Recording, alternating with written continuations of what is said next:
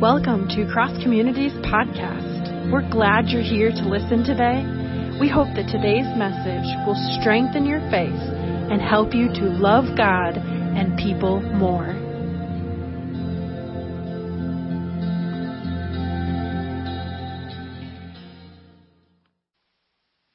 If you have your Bibles, would you go ahead and open them to Matthew chapter 5. We are making our way through the Sermon on the Mount, and this week we'll be in verses 17 through 20. So Matthew chapter 5, verses 17 through 20. We've been looking at this wonderful sermon of Jesus, and we've been really kind of leaning into the idea that Jesus is our teacher. We are his disciples, and so that means we are the learners from Jesus, our teacher. And we should know his teachings, not just know about them in our minds, but we should know and embody those teachings of Jesus, our teacher. The Sermon on the Mount is Jesus bearing his heart and his soul to us. And so he begins, we saw a few weeks ago, by announcing that excluded people are included in the kingdom of heaven. Last week, we saw him move from who is included, the poor in spirit, the meek, the ones who are hungering and thirsting for righteousness and so on. The who is included in the kingdom, to what life in the kingdom is like. And we looked at salt and light, these wonderful metaphors that teach us that the kingdom life is about presence, and that presence sustains life and brings light to people who are in dark places. Now, this brings up something interesting, because for a Jew in Jesus' day, the Torah, or the law, was seen to be salt and light in the world.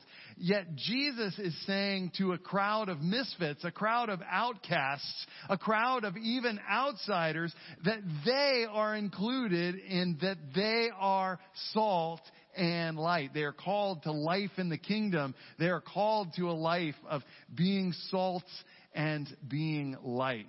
Do you think this might cause some problems in the religious community of Jesus' day? I mean, those were two metaphors reserved for their Bible, for the scriptures, for the Torah and the prophets. Would that cause a little bit of problem? Well, that's what leads us into the next part of Jesus' teaching. So if you are physically able, would you stand in honor of the reading of the Gospel of Matthew, chapter 5, verses 17 through 20. Hear the word of the Lord. This is Jesus speaking. Do not think that I have come to abolish the law or the prophets. I have not come to abolish them, but to fulfill them. For truly I say to you, until heaven and earth pass away, not an iota, not a dot will pass from the law until all is accomplished. Therefore, whoever relaxes one of the least of these commandments and teaches others to do the same will be called least in the kingdom of heaven. But whoever does them and teaches them will be called great in the kingdom of heaven. For I tell you, unless your righteousness exceeds that of the scribes and Pharisees, you will never enter the kingdom of heaven. This is the word of God for the people of God, and our response is thanks be to God. You may be seated wherever you are. I wanted to show this to you. Went digging around and found it. This year, I know you probably can't read it online, but this plastic-coated piece of paper is my mom's spaghetti sauce recipe. See, when I was a second-year senior in college, I think nowadays they call them super seniors. I like that much better. It makes it sound like you intended to go 5 years. But in my 5th year, I was getting ready to be married at the end of that year. And so I went ahead and moved into the apartment that Lori and I would be moving into once we were married. And so I was going to have to start cooking for myself. There was no more access to the cafeteria unless I wanted to pay for it. And so Mom was wonderful and decided to send some of the recipes from home, some home cooking, so I could learn how to cook. And one of those was her spaghetti sauce. Now, nowadays, I don't even have to look at this. I just keep it for memory's sake, or maybe someday I'll pass this on down to Jackson when he moves into his first apartment. It's just hamburger, and you brown that with salt and pepper, and you put some garlic powder and onion powder in there. And as that gets brown, then you drain the grease off, and you put in 2 cans of tomato sauce, and you get that going with some Italian seasoning. You put that in there. I don't even need the spoon anymore. I just, kind of can tell by shaking it over the top. You let that simmer while you get the pot of water going with salt in it, and you get those noodles just down to al dente, and then you put it together, and it is wonderful. It is wonderful to have a recipe. It's wonderful to have a memory like this. But I got to thinking, when it comes to our passage this week and this recipe, what is the purpose of this recipe for spaghetti? What is the purpose? Some of you will probably say, well, the purpose of the recipe is to know how to make spaghetti. And that's true. But that's not the whole thing. That's not the whole goal. That's not the fulfillment of the recipe. The true purpose or the true fulfillment of the recipe is a stomach that is full of good spaghetti and meat sauce. That's the goal. You're probably hungry right now, and you're dying for spaghetti with meat sauce after church. You can have a recipe. This is true. You can have a recipe. You can even be like me and memorize that recipe and still starve to death with that recipe memory in your head. The goal is to be able to actually make the food and sit down and feed a stomach so that it is full of spaghetti. That's the fulfillment of the spaghetti recipe. So there's a tension that's here. A recipe is good and it should be followed. And when I was first starting out, I had to read that thing. It's kind of browned probably because there's some grease, or I got it too close to the fire. I was really trying to follow these instructions. It's good that it's followed, but its purpose is not accomplished until there's a person with a full stomach. That's the goal. This is also the tension that is felt in our passage today. So let's look at it more deeply, shall we? There was a recipe in Jesus' day and age, not for food, but for religion. They called it Torah and Navaim, the law and the prophets. That was the Hebrew words for law and prophets. This was their Bible. This is their scriptures, and it's what we call the Old Testament today. This also includes the Ketuvim, which is the writings. And so all of this together is the scripture of Jesus' Judaism of his day. So let's look at what this recipe included in Jesus' day. The first word, we've said this many times, is the word Torah. And we, in our English translations, we call it the law. But Torah actually means instruction or teaching. Remember, we said this Sermon on the Mount really is Jesus giving a new Torah, a new teaching for his listeners, his heart and soul of what this kingdom of God that he was announcing was going to be all about. Now, we translate it law because there are some commandments that are within those first 5 books of the Bible: Genesis, Exodus, Leviticus, Numbers, and Deuteronomy. This is what they call the Torah, the law, the teaching, the instruction. And they call it law because of the 10 commandments, but those aren't the only ones. There are 613 in total. And all of them are spread throughout this grand story of these first 5 books of the Bible. Now, these commands or these laws were to function like a marriage covenant. A covenant between God and Israel. How they would live together and how they would restore the world together. That Israel would follow these laws, and it would be different from all the other nations, and it would point the other nations to God so that they could learn from God as well. Now, when you get into some of those writings, those historical writings of 1st, 2nd Samuel, 1st, 2nd Kings, the Chronicles, Ezra, Nehemiah, all of those, these writings tell the story in great detail of how well Israel followed those commandments or upheld their end of the covenant, how well they lived together with God. And how did they do? Well, if you have read those stories, you know that the words epic fail come to mind. I'm summarizing 600 years of history into 2 words. Epic fail. They did not uphold their end of the bargain. And so God sent the prophets, the Navaim, the second part of what Jesus is talking about today. And those prophets were there to call people back to the covenant, to call people back to God. The word they would use is the word repent, which means to turn, to come back to God. Now, if you've read those stories, how did they do at listening to the prophets? Again, epic fail. There's no way around it. They didn't listen to them. They persecuted the prophets. Jeremiah was thrown into a pit. Ezekiel was criticized. I mean, they did not listen. They did not do well at all. So God lets the consequences of their decisions follow through, and they end up a conquered people.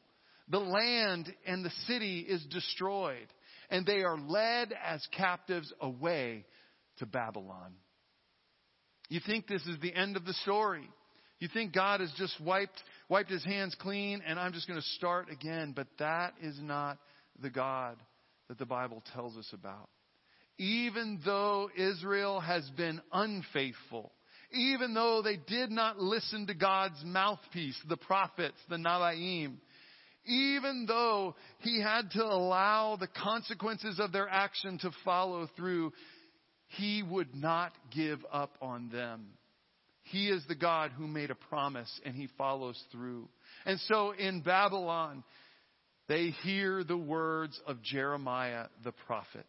Jeremiah chapter 31. I want you to hear this because it's important for us today in this idea of the prophet, the law and the prophets, because Jeremiah talks about both in this one passage, this one prophecy. Jeremiah chapter 31, and we'll begin at verse 31.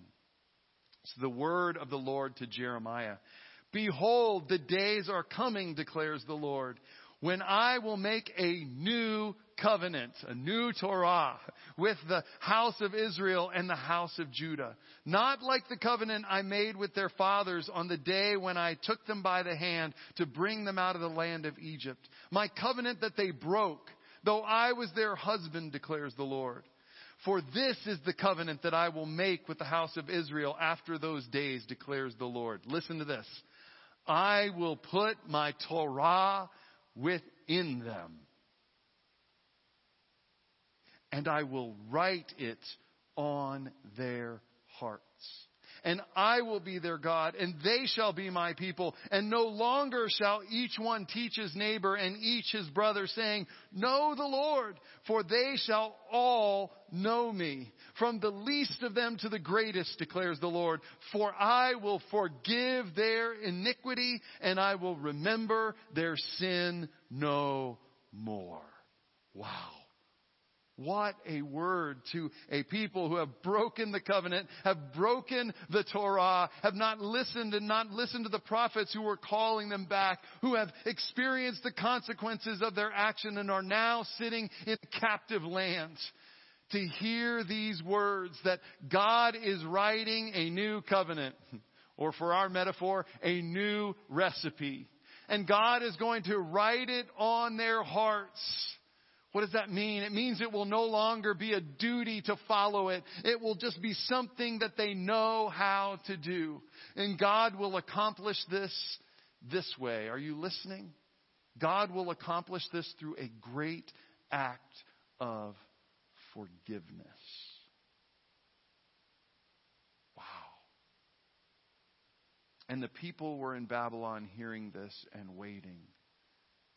And they waited 70 years in Babylon for that great act of forgiveness, and it never came. The Babylonians fell, and the next kingdom that was in line allowed them to return home, and still they waited for the great forgiveness. They got back to the land and they rebuilt Jerusalem and its walls and the temple, and they waited for the great act of forgiveness. They waited through other nations that would come through the Seleucids and the rise of the Maccabean Empire, and still they were waiting for the great act of forgiveness. Then the Greeks came in with Alexander the Great, and they were still waiting for the great day of forgiveness.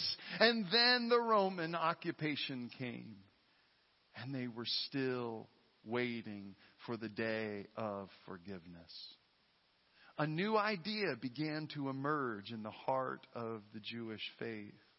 Maybe, just maybe, if they got more people to follow the recipe, or even they could get people to memorize the recipe, then the kingdom would come. Then the great day of forgiveness would come to them.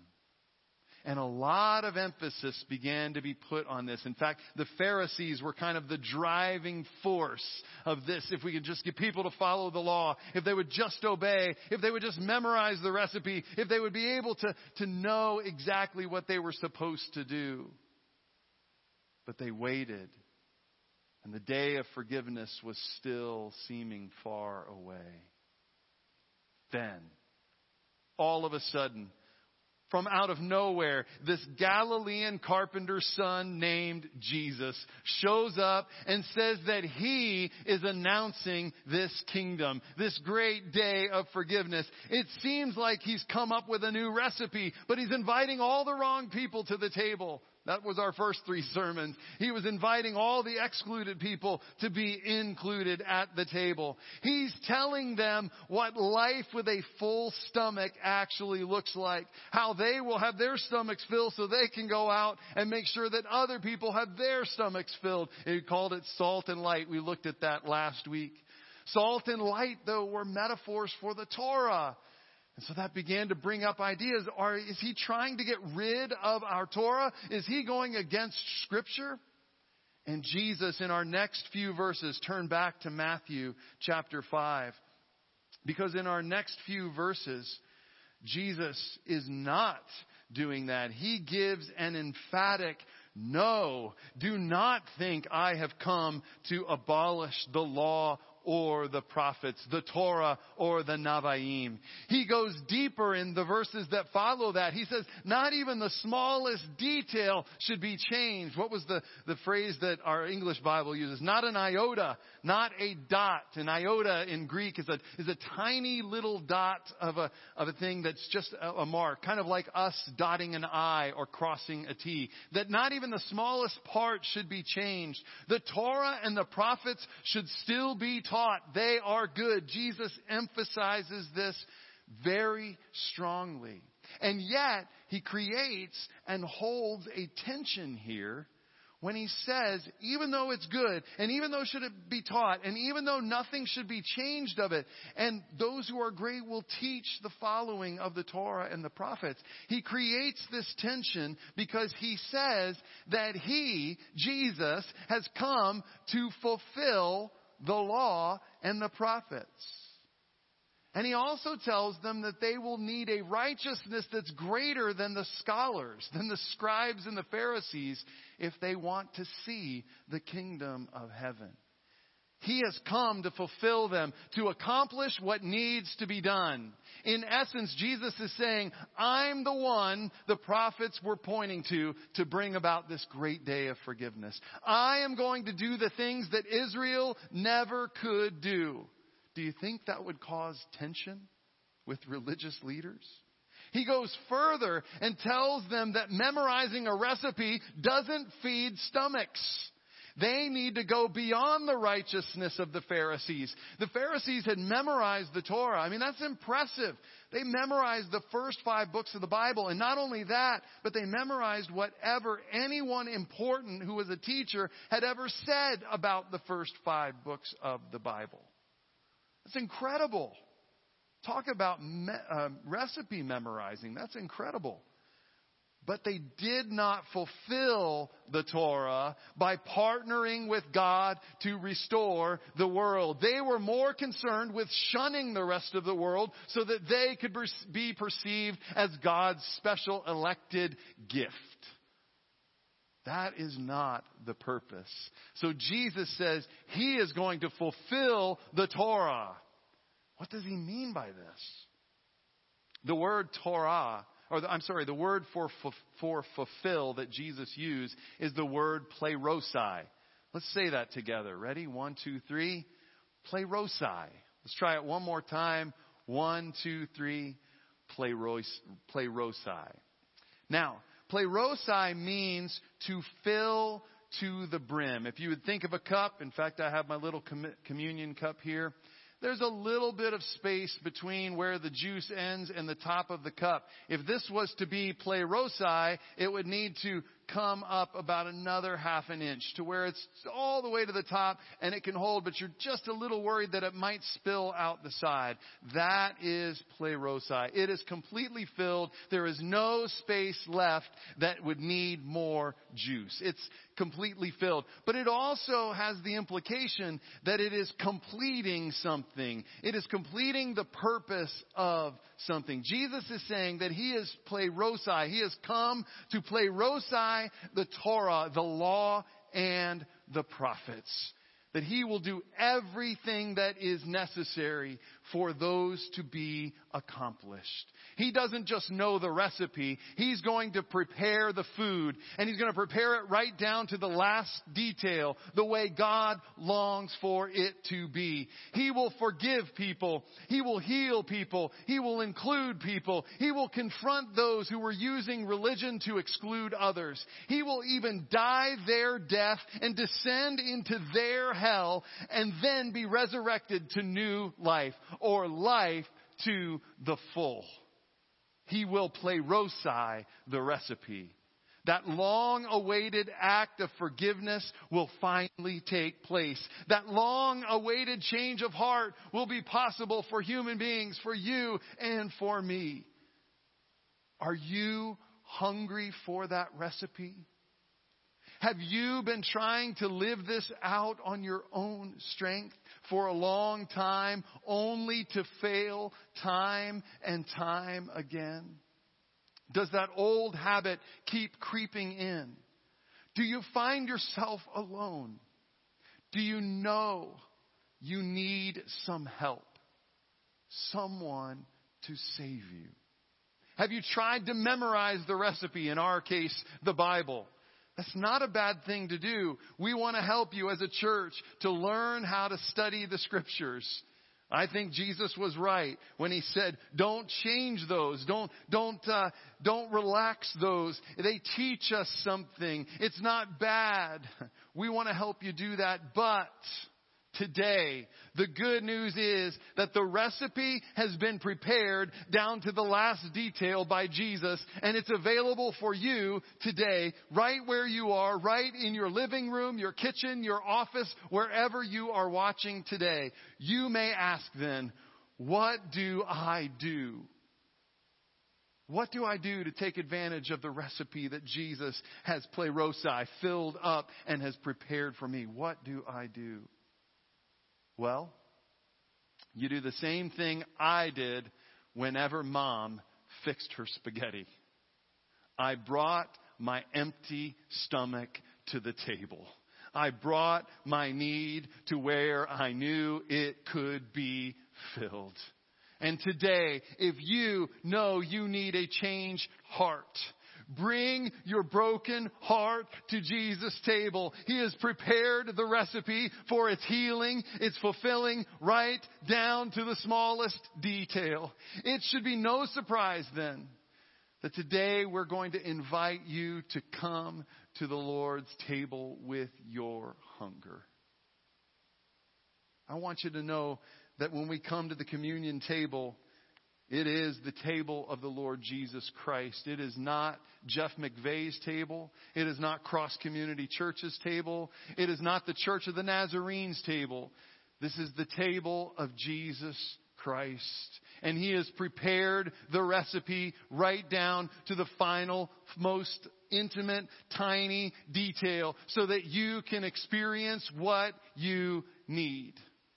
Forgiveness and mercy, hope, and His sustaining presence to lead you in your everyday life.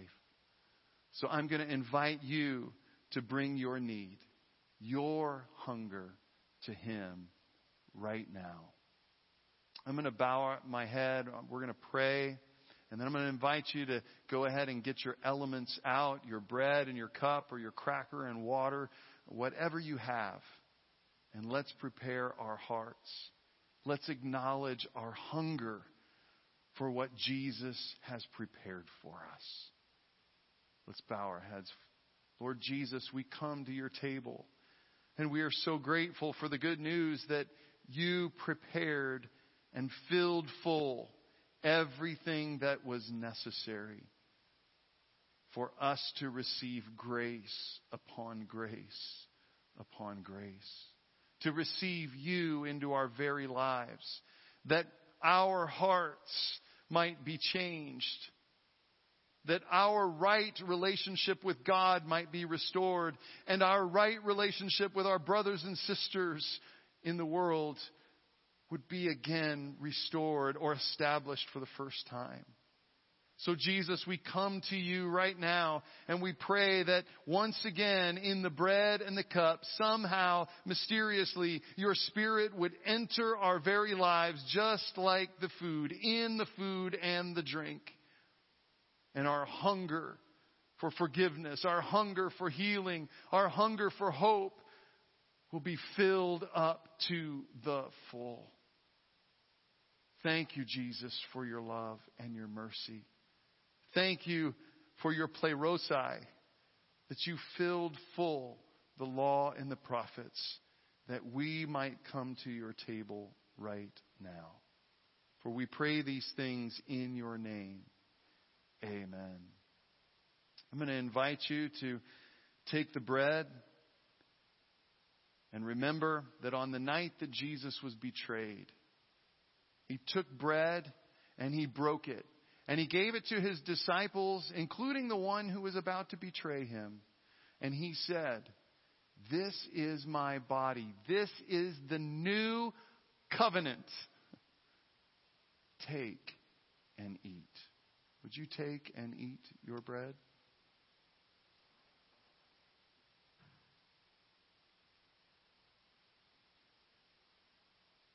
On that same night, He took the cup. He poured it out. He said, "This is my blood shed for you, the new covenant of forgiveness. Would you take and drink all of it?" Take and drink. Lord Jesus, we are so grateful that we can receive from your table. Pray now that we would experience your love and grace. Pray that our hearts would be full, our hunger for you would be filled. We pray that you would send us out as agents of the kingdom of heaven to be salt and light, to announce the inclusion of the poor in spirit, of the meek, of the humble, of the ones who are hungering and thirsting for justice. For those who have been excluded, for those who are peacemakers, God, send us out to announce the good news. And I pray that we would know that you have done everything to fill up and create the new Torah that is written on our hearts. Send us out in peace, we pray. For we ask this in the name of the Father and the Son and the Holy Spirit, one God, forever and ever. Amen. Would you stand for the blessing right where you are all around the world and receive this blessing? And now, may you know that Jesus has done everything to meet the need of your hunger. I pray that you would experience the fullness of His recipe as He extends His grace, His compassion, and His mercy to you. I pray that you would hear His call to be included in His kingdom. And I pray that you will go and be salt and light in His name in your world. Go in peace, go in grace, and go announcing the good news. I pray this in the name of the Father and the Son and the Holy Spirit, one God, forever and ever. Amen. God bless you. Go in peace. Go in His name. Be safe. Wash your hands. Wear a mask. And have a great day. Thank you so much for taking this time to be with us today. I'm so glad that you were here, and we hope that you'll join us again next week. Have a great, great afternoon.